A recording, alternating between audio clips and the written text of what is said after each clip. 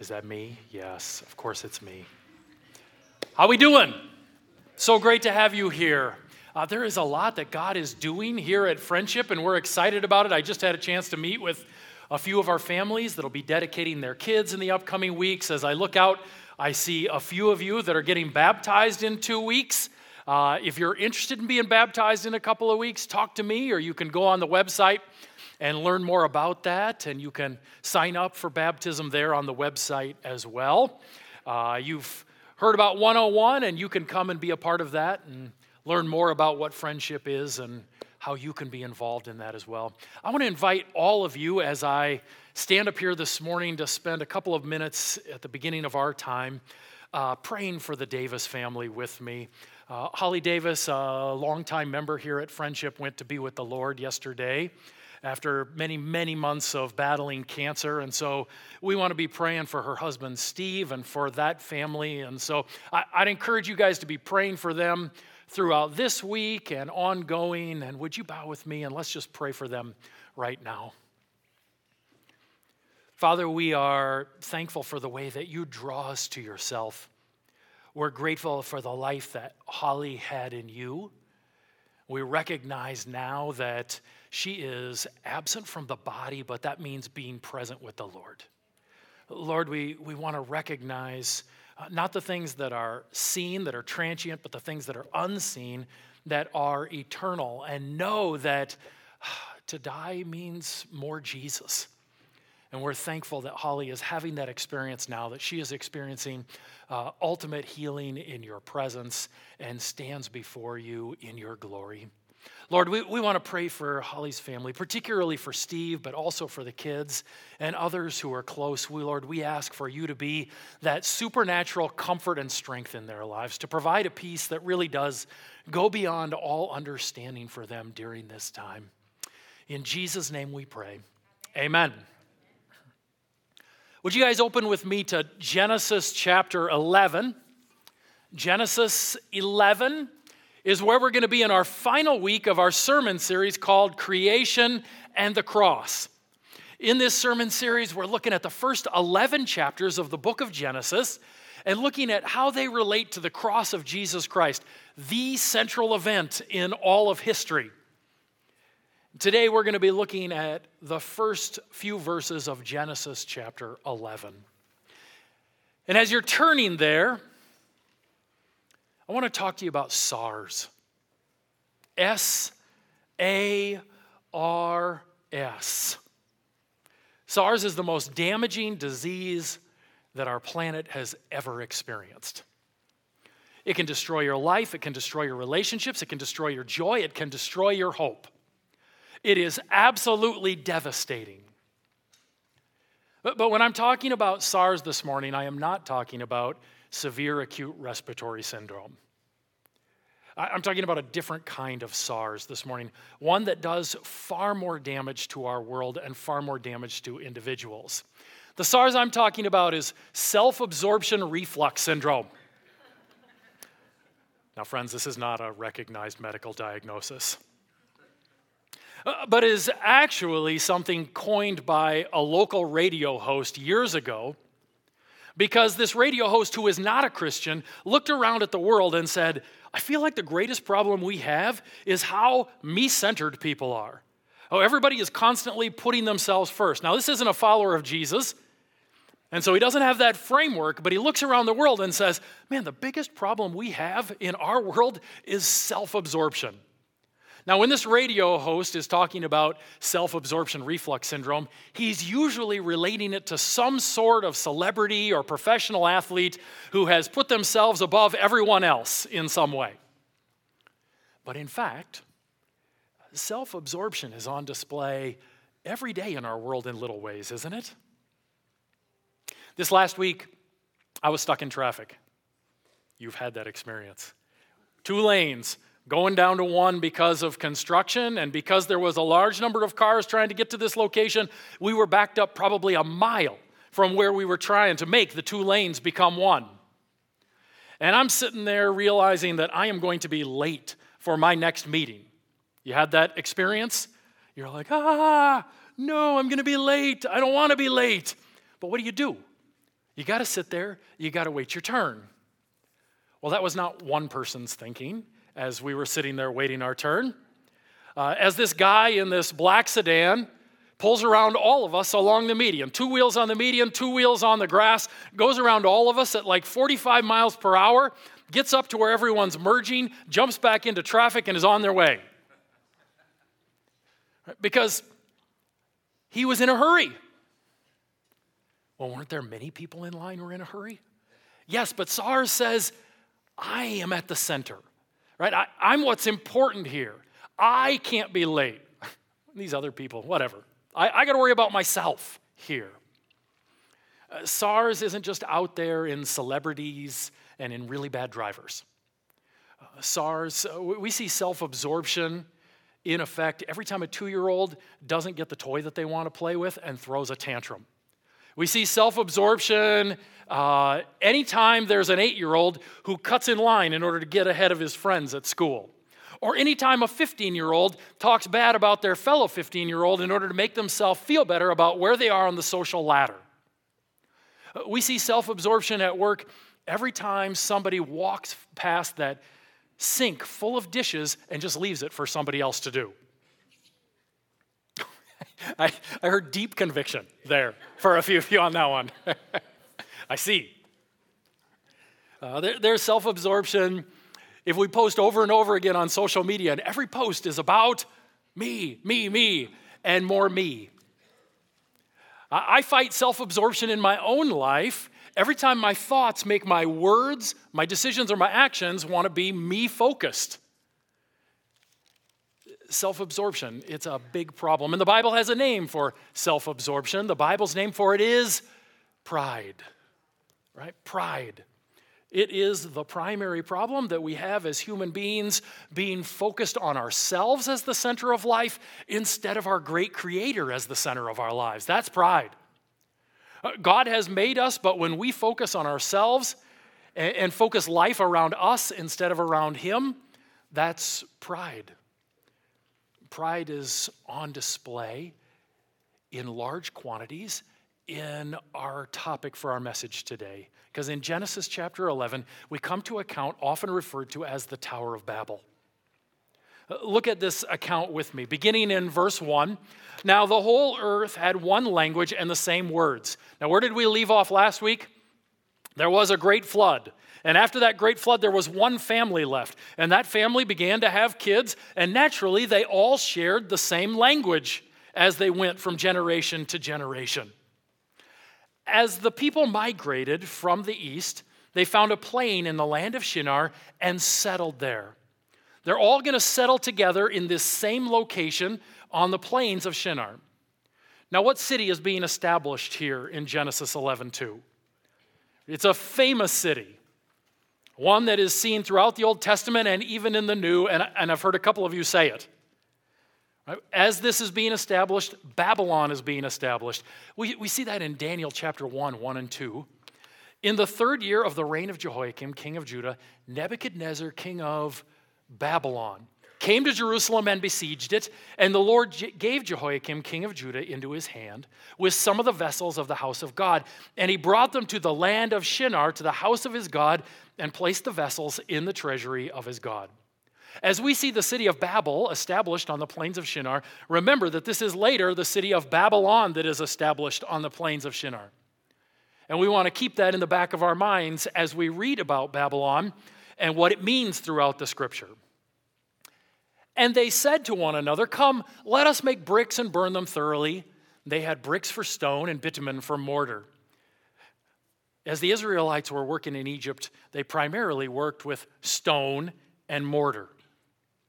And so here, Moses is telling them, okay, well, when they made these structures that we're talking about in ancient Babylonia, what they did is they used bricks where you're used to using stone, and they used bitumen or tar where you're used to using mortar.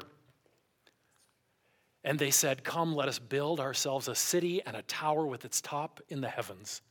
And let us make a name for ourselves, lest we be dispersed over the face of the whole earth." They wanted to build a ziggurat. Not a cigarette, a ziggurat. It's totally different, but I did have a couple people mishear me in the first service. Ziggurats were these man-made buildings that were meant to be like mountains. They often had a place of worship on the top, and if you ascended to the top of these pyramid-like structures, you were thought to be on the same plane as the gods or as God. And so they're trying to elevate themselves to this level where they can worship God and be at his level. Now, one of the things that we see here that they are doing wrong is that they are intentionally and directly disobeying God's clear command to people. In Genesis chapter 1, God tells people that you are supposed to be fruitful, and you are to multiply, and you are to fill the earth. When Noah's boat lands, God comes back and he tells that family, you are to be fruitful and you're to multiply. And what are you to do? You are to fill the earth. And here we see on the plains of Shinar that all of the people who are left, they come and they are going to huddle together. They are going to, it says, settle. And at the end of verse 4, they say, come on, let's make a name for ourselves so that we will not be distributed around the world. They are very intentionally being disobedient to the command of God to go out and fill the earth, and instead are saying, no, let's all be in one place. God's design was that they would depend upon him as they spread out throughout the earth, and instead they've said, no, come on, let's come here and be dependent upon our own ingenuity and on our own human devices. And the Lord came down to see the city and the tower which the children of man had built. I love this picture. God comes down to see what they're doing. Right now, God doesn't have a physical body. But we often get these poetic pictures of him moving and working as if he did. Isaiah chapter 40, verse 22 says, God is enthroned above the earth and people are like grasshoppers to him. And here, God looks down and is like, what are the bugs down there doing? And this is meant to be contrasted with the human beings who are like, let's build a 100-foot tall tower in order to get up to God. I don't think that's going to get the job done. Elsewhere in Isaiah chapter 40, we are told that God holds the universe in the hollow of his hand. Just giving us pictures of God's majesty and his enormity. And people think if they build a 100-foot tall tower, they'll get up there with him. You can see the flaws in their thinking here. And the Lord said, behold, they are one people, and they have all one language, and this is only the beginning of what they will do.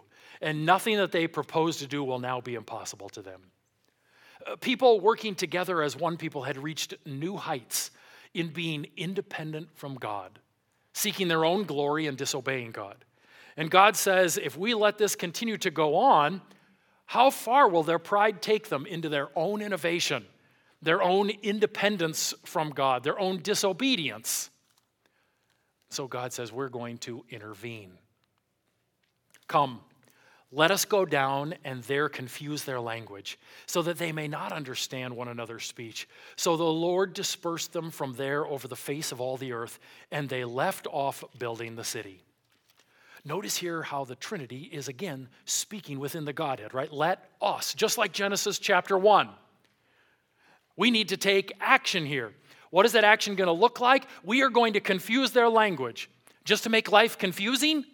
No, they're going to confuse their language so that they will be obedient to that command that they are being disobedient to, and they will disperse and fill the earth as God had originally designed and commanded. And so that's what happens. Therefore, its name was called Babel, because there the Lord confused the language of all the earth, and from there the Lord dispersed them over the face of all the earth. What was the chief problem here in Babel that caused them to be disobedient to God?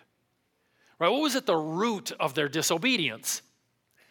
The root of their disobedience was their self-absorption and their pride. Look again at verse 4. They said, come, let us build ourselves a city and a tower with its top in the heavens, and let us make a name for ourselves, lest we be dispersed over the face of the whole earth. They could do what God wants or what they want, and they choose self. They could make God's name great and exalt God's name, or they could seek to make a name for themselves, and they choose self. And in pride, Instead of choosing God, they regularly choose self. And this is really the decision that has to get made by people throughout the Scripture. Am I going to honor the one who made me and make life all about him, or am I going to honor myself and make life primarily about me? Am I going to live in humility, or am I going to live in pride? Pride, self-absorption, self-focus, that is the way of Babylon throughout the Scriptures. It starts here in Babel, but it continues on throughout all of Babylon's existence, so that we read in the prophet Isaiah about the nation of Babylon. It says, "Now therefore hear this, you lover of pleasures," speaking to Babylon, "who sit securely, who say in your heart, I am, and there is no one besides me." Right? Some of your translations say, "I am, and there is no one like me." 2 verses later, "You felt secure in your wickedness. You said, no one sees me. Your wisdom and your knowledge led you astray. And you said in your heart, I am, and there is no one besides me." Look at that phrase that is representative of Babylon. I am, and there is no one like me. Isn't that the ultimate expression of pride? I'm at the center. Things are about me, and there is nobody who is as good as I am. There is nobody like me. I am amazing. That is the expression of Babylon. And it's really the expression of Babylon's most famous king. I think Babylon's most famous king was King Nebuchadnezzar. And in Daniel chapter 4, what does he say? "Is this not great Babylon, which I have built by my mighty power as a royal residence, and for the glory of" what? "My majesty." That's Babylon. Throughout the Old Testament, it represents self-focus and pride. Right into the New Testament, in the book of Revelation, where Babylon represents self-focus, human ingenuity, and pride. That was their great sin. Let us make a name for ourselves. That's pride. What does pride look like when it comes to tempt us? Let me just give you 3 real short things here to focus on. Pride seeks my way. September 2nd, 1986, some of you were alive on that date. Some of you were not yet born. 2 ships collided in the Black Sea in Russia. One of them was a passenger ship carrying hundreds of people. And as these 2 ships collided, they sank, and hundreds of people died in those icy waters. Later, when an investigation was done, it was found out that the problem wasn't mechanical. The problem wasn't a radar-based issue. It wasn't even weather. The problem was the stubbornness of the 2 captains. Both of them insisted that they had the right of way and were unwilling to move for the other ship. These 2 ships collided, and hundreds of people died because each one in pride says, no, I have the right of way here. They need to move. Sounds like the fate of a handful of marriages that I've been called in to do marriage counseling for. I will have my way, no matter what it dooms.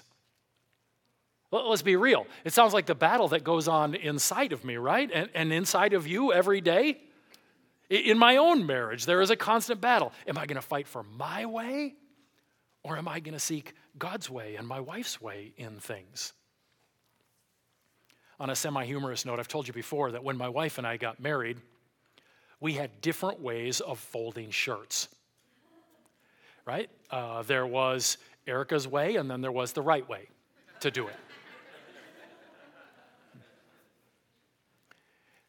And for 15 years of our marriage, I kept saying, what are you doing? What are you doing? What are you doing? That's not the right way to do it. Come on, you got to do it like this. And after 15 years of marriage, for some unknown reason that I don't even remember at this point, I tried it her way. And I realized, this is more efficient. This is more effective. And I've never folded a shirt again that wasn't her way. But for the first 15 years, what was I doing? I was insisting that my way was right and measuring other people's effectiveness based on how closely it matched my way. Now, in much more serious ways, don't we do that all the time? We're sure that our way of thinking is right. We're sure that our way of doing things is right. We don't even know why sometimes. That just seems to work out for me. And then we measure how effective other people are based on how closely it matches what we're doing. It insists on my way. This is a battle in every one of our marriages. Am I going to fight for my way? This is a battle among siblings. Am I going to fight for my way? This is a battle at our workplace. Is work going to be primarily about me getting my way? This is a battle in schools. Are my school relationships going to be about me getting my way? Pride is primarily focused on me seeking my way. Second, pride seeks to focus conversations so that they have their center on me. In pride, when I enter into a conversation, I want to make sure that people understand how much I know about a subject. I want to make sure that people understand how right I am about a subject. I want to make sure that whatever subject we're discussing is the one I'm interested in. Let's move it to something I'm interested in. In pride, I want to talk about myself and not ask questions to hear about others. In pride, my posts on social media are all about me and never about the goodness of God in my life. That is pride rearing its head when I want to focus conversations primarily around me. Third, pride seeks my name being lifted up. A while back, I was in a store, and I saw a pair of jeans being sold for $185 that were marketed to teenagers. Right? I would say like 17 to 20 was the demographic based on the advertisements around these jeans. For $185. If you are 18 years old, what possible reason would you go and spend $185 on a pair of jeans? Certainly, a cheap $85 pair of jeans has to fit just as well, right? Like, what? The only reason I could think that someone might buy that $185 pair of jeans is that whatever brand is on it may, in fact, exalt my name among some small group of people. Right? Like, if they see me wearing that brand, they will think more of me. That can be the only reason to spend $185 on a pair of jeans. Now, I don't own any $185 pair of jeans. I don't have to tell you that. You see me up here in my cheap jeans all the time. But I have many times in my life and am every day tempted to make decisions that are about whether or not my name's going to be exalted if I do it. Whether or not people will think more of me, whether people will be pleased with me. Anyone else? One pastor was talking about how this creeps into his decision making, and he writes, I was reading the scripture in the morning and came across a particularly meaningful nugget. My thoughts immediately drifted toward my staff meeting later that morning. I thought, I can tell them about this insight I've had.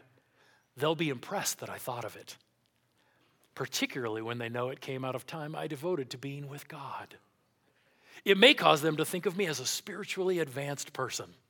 He writes, of course, the thoughts weren't articulated quite that clearly, even in my own mind, but that was the gist of what I thought. Then he notes, ironically, the insight involved the nature of humility. We are all tempted to clean the house before company comes over. Not to honor guests, but so that they will think more of us and the kinds of housekeepers we are when they arrive. We are all tempted to put unhealthy pressure as parents on our kids so that their outward behavior will conform to some sort of standard so that people will think more of my parenting or your parenting. We are all tempted as students to walk into school and leave the name of Jesus behind so that there's a group of people that will think more of us. We are all tempted to focus our decision-making around self and what people think of us and our names being lifted up. And this is the sin of Babel, right? Let us make a name for ourselves. Focus on me, focus on my way, focus on my name. Friends, pride grows when I give in to the sinful temptation to measure myself against other people. Since sin came into humanity, we have regularly been tempted to measure ourselves against other people and then react to how we feel we're doing in those measurements. And if I can measure myself against you in some way that has me coming out on top, that produces this understanding of pride that swells up inside of me. oh, look at where I am compared to where they are. There was a famous pastor decades ago that wrestled with this. His name was Harry Ironside. And a group of his friends came to him one day in order to confront him about his pride and the fact that he thought of himself as above so many others. And the friends recommended that as a remedy, that he march through the streets of Chicago wearing a sandwich board declaring his need for humility and shouting scripture verses block after block, all about pride for everyone to hear. Dr. Ironside agreed to this venture, and when he returned to his study, he removed the board and he said to his friends, "I'll bet there's not another man in town who'd be willing to do that." We wouldn't say anything this overt, but we regularly measure ourselves against others because of the impact of sin, and then we react based on how we think we're doing compared to others. When we feel that we are over others, we experience pride. When we measure ourselves against others and see that we're beneath others, we can get discouraged. But we don't like to be discouraged. And so one thing that we're all tempted to do is try and change the unit of measure in some way so that we can come out on top. Right? Do you know what I'm saying? We don't want to be discouraged. And so when I measure myself against you, if I come out lower than you are, I will try and change the unit of measure to something else where I can come out on top. And pride enters back into the picture. I was talking about this a couple of weeks ago at Shakopee as we were talking about Cain and measuring himself against Abel and some of those kinds of things that we see in that passage. And I shared with them a story that I've shared with you before about when I was 16. My wife and I had just started dating, and one Friday night, she went out to a movie with some of her friends, and I was stuck at home hanging out with my parents on a Friday night. This, like a good kid. So, this was during a time in my life where I was really struggling with acne. Anybody been in that place? Right, my face was like a boiling pot of water with just one bubble of zit popping up after another. It was great. And during this time, my wife goes to a movie. I'm at home feeling a little down about my appearance. And when she gets home from the movie, she calls me. Right? So I'm 16, she's 17. We're talking on the phone. We just started dating, I don't know, maybe 4 or 5 months before this. And she starts telling me about the movie that she went to, which was starring Tom Cruise. And in the midst of this, she happens to say that Tom Cruise looked pretty handsome. And so now in my mind, I'm playing the comparison game. Okay, there's me with my bubbling face, and there's Tom Cruise. Not today's Tom Cruise. This is 1989 Tom Cruise. Right? Are you kidding me? Like, what chance do I have in this measurement?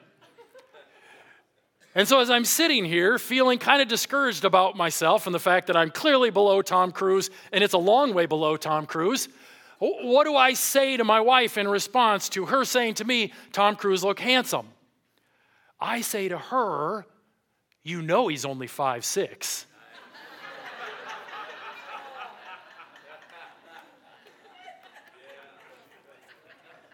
Right? Why? Well, because on the measure of handsomeness, there was nothing I could do to reverse that. And so instead, I changed the unit of measure to a measure where I had 8 inches on him. Right? And now look at how I'm on to, and this allows us to enter back into pride. And we do this in all kinds of ways in our life that are frankly less funny. I was talking to a friend a while back, and he was telling me about a buddy of his who bought a brand new car and brought it to church on a Sunday morning. I don't remember what kind of car it was, but it was a real nice sedan that had all the bells and whistles. And this guy brought my friend out to show him the new car and show him all that it had. And my friend said, yeah, okay, I looked at all of the fancy bells and whistles that the car had.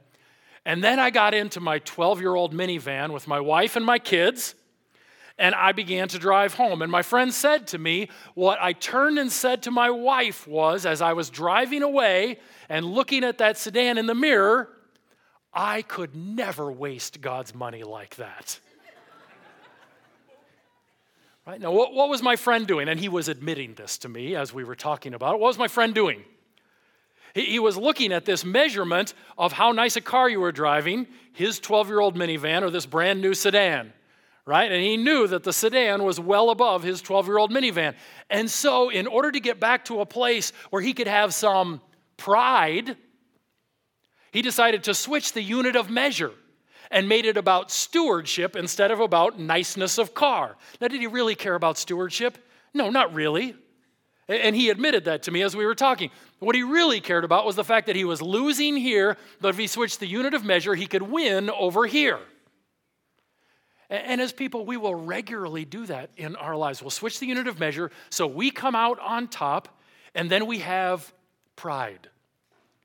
Pride in the fact that we are above others. That's how we roll in these areas. Of course, God never wants us to measure ourselves against others. It isn't just that God doesn't want us to see ourselves above others. No, he never wants us to measure ourselves against others at all. He doesn't want you measuring yourself against others and feeling proud because you're on top. He doesn't want you measuring yourself against others and feeling discouraged because you're below. He doesn't want you measuring yourself against others at all. That is a product of sin.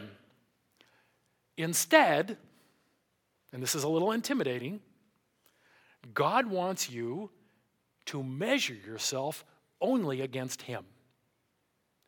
Right? God never wants you to measure yourself against another person. Instead, he wants you to solely measure yourself against him. 1 John chapter 3, verse 3, be pure as God is pure. 1 Peter 1:15, be holy as I am holy. John 13, 33 and 34, love as I have loved. God doesn't want us ever comparing ourselves to each other. That can lead to pride. Instead, he only wants us to compare ourselves to him, to be focused in on him, to be close to him, to be constantly looking at his greatness and his majesty and his enormity, and in response saying, oh, wow, I'm kind of small. I'm kind of small. He's great, and I'm kind of small. I love this quote by Philip Brooks. The true way to be humble is not to stoop until you are smaller than yourself, but to stand at your real height against some higher nature that will show you what the real smallness of your greatness is. True humility isn't about shrinking yourself. And it certainly isn't about shrinking yourself in comparison to other people. Well, compared to them, I don't really do this very well. Well, that's their thing. I'm just not very good. Right? It isn't about shrinking yourself, trying to belittle yourself.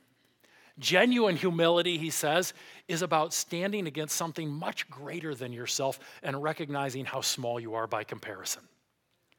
You ever stood outside at night and looked up into the sky when all of the stars are visible and just been in awe of the enormity of our galaxy, the enormity of our universe, and felt so small by comparison?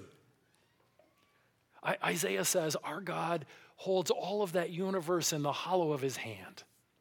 We worship a God who is perfect in righteousness, who is majestic beyond our understanding, who loves perfectly. And when we rightly see him, humility is the natural response.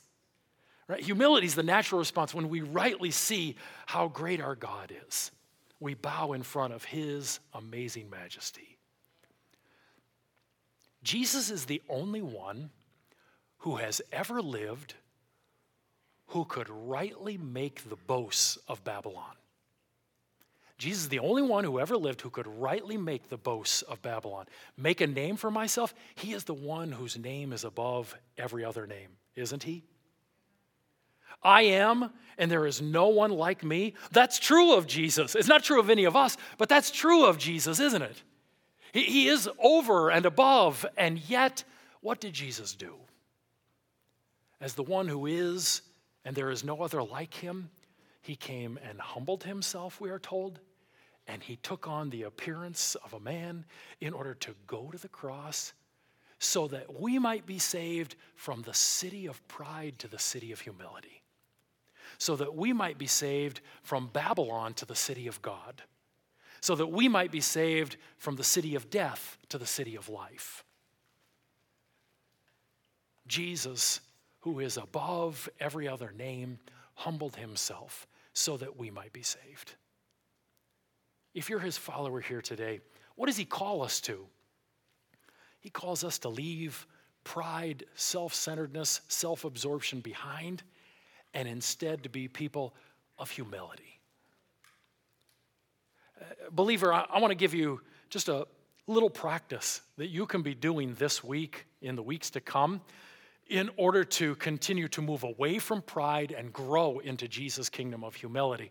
And I give you this little practice with confidence because it's Jesus' practice that he teaches us. And that is simply to pray. And to pray according to the way that Jesus has taught us to pray. When our prayer life every day, every time we pray, is focused on God's name being exalted and hallowed. When our prayer life, every time we pray, is focused on God's rule and reign taking place in all of the events of our life. When our prayer life is primarily focused on God's will being done on earth as it is in heaven, in all of the situations that we face, it focuses our hearts and our minds on him and his greatness and his priorities. It kills pride within us and enlivens humility as we focus on his name, his attention, his will, instead of on ourselves. I have used this quote way too many times, but I love it so much, and so I bring it back again, from J.I. Packer in his book, Praying the Lord's Prayer, which I commend to all of you. It's like 60 pages long. It is a wonderful read. He says, were we left to ourselves, any praying we did would both start and end with ourselves, for our natural self-centeredness knows no bounds. Indeed, much pagan praying of this kind goes on among supposedly Christian people. But Jesus' pattern prayer, which is both crutch, road, and walking lesson for the spiritually lame like ourselves, tells us to start with God, for lesson one is to grasp that God matters infinitely more than we do. Amen and amen. If I run to God every time I come in prayer, and my primary focus and the first words out of my mouth are, God, I want, God, I want, God, do this, God, do this, it only reinforces the self-absorption and self-focus in my life. And so when Jesus taught us to pray, he taught us to pray in an entirely different way than that. One that is God-focused, one that is absorbed in Jesus, one that is about what God would have, his reign and his rule. And so if we want to be a people who are moving from pride to humility, Jesus has taught us the way to be a people who are regularly praying according to the way that he taught us. Let me encourage you this week to pray in the way that Jesus has taught us to pray. When you wake up every morning, your focus is on his name throughout that day. As you wake up every morning, your focus is on how his rule is going to be established through your life, his reign, and how his will is going to be done in the situations that you face. As you walk into a meeting at work, your primary prayer is about Jesus' name being exalted in that meeting. When you drop your kids off at school, your primary prayer is that Jesus' will, as he's expressed it in the scriptures, would be done through your child at school. Let us be a people who are focused on the way that Jesus has called us to pray, and watch what God does in us as we follow the pattern that he has given to us in order to kill pride and enliven humility in us. Now, the only reason that that's even a possibility, the only reason that we can even come before God boldly and spend time with him in prayer is because Jesus, who is the rightful center of all, who has a name that is above every name, humbled himself, went to the cross on our behalf. And we give him thanks and praise every time we gather, because that's what makes our life possible, right? That's as good as it gets, isn't it? And so let's spend a little bit of time just focusing on what Jesus has done in order to move us from the kingdom of death to the kingdom of life, from the kingdom of pride to the kingdom of humility, from the kingdom of Babylon to the city of God. We're going to take communion here in just a minute. The worship team's coming forward, and as they play for a little bit, we're going to sing a couple of songs. I'd encourage you to just focus your hearts Focus your hearts on Jesus and what he has done in order to bring you from that city of pride to the city of humility, from that place of sin to that place of righteousness and love. And then when you're ready, you can get up and make your way over to the tables and grab the elements and bring them back to your seats. And after a couple of songs, I'll get back up here and lead us in the taking of those elements.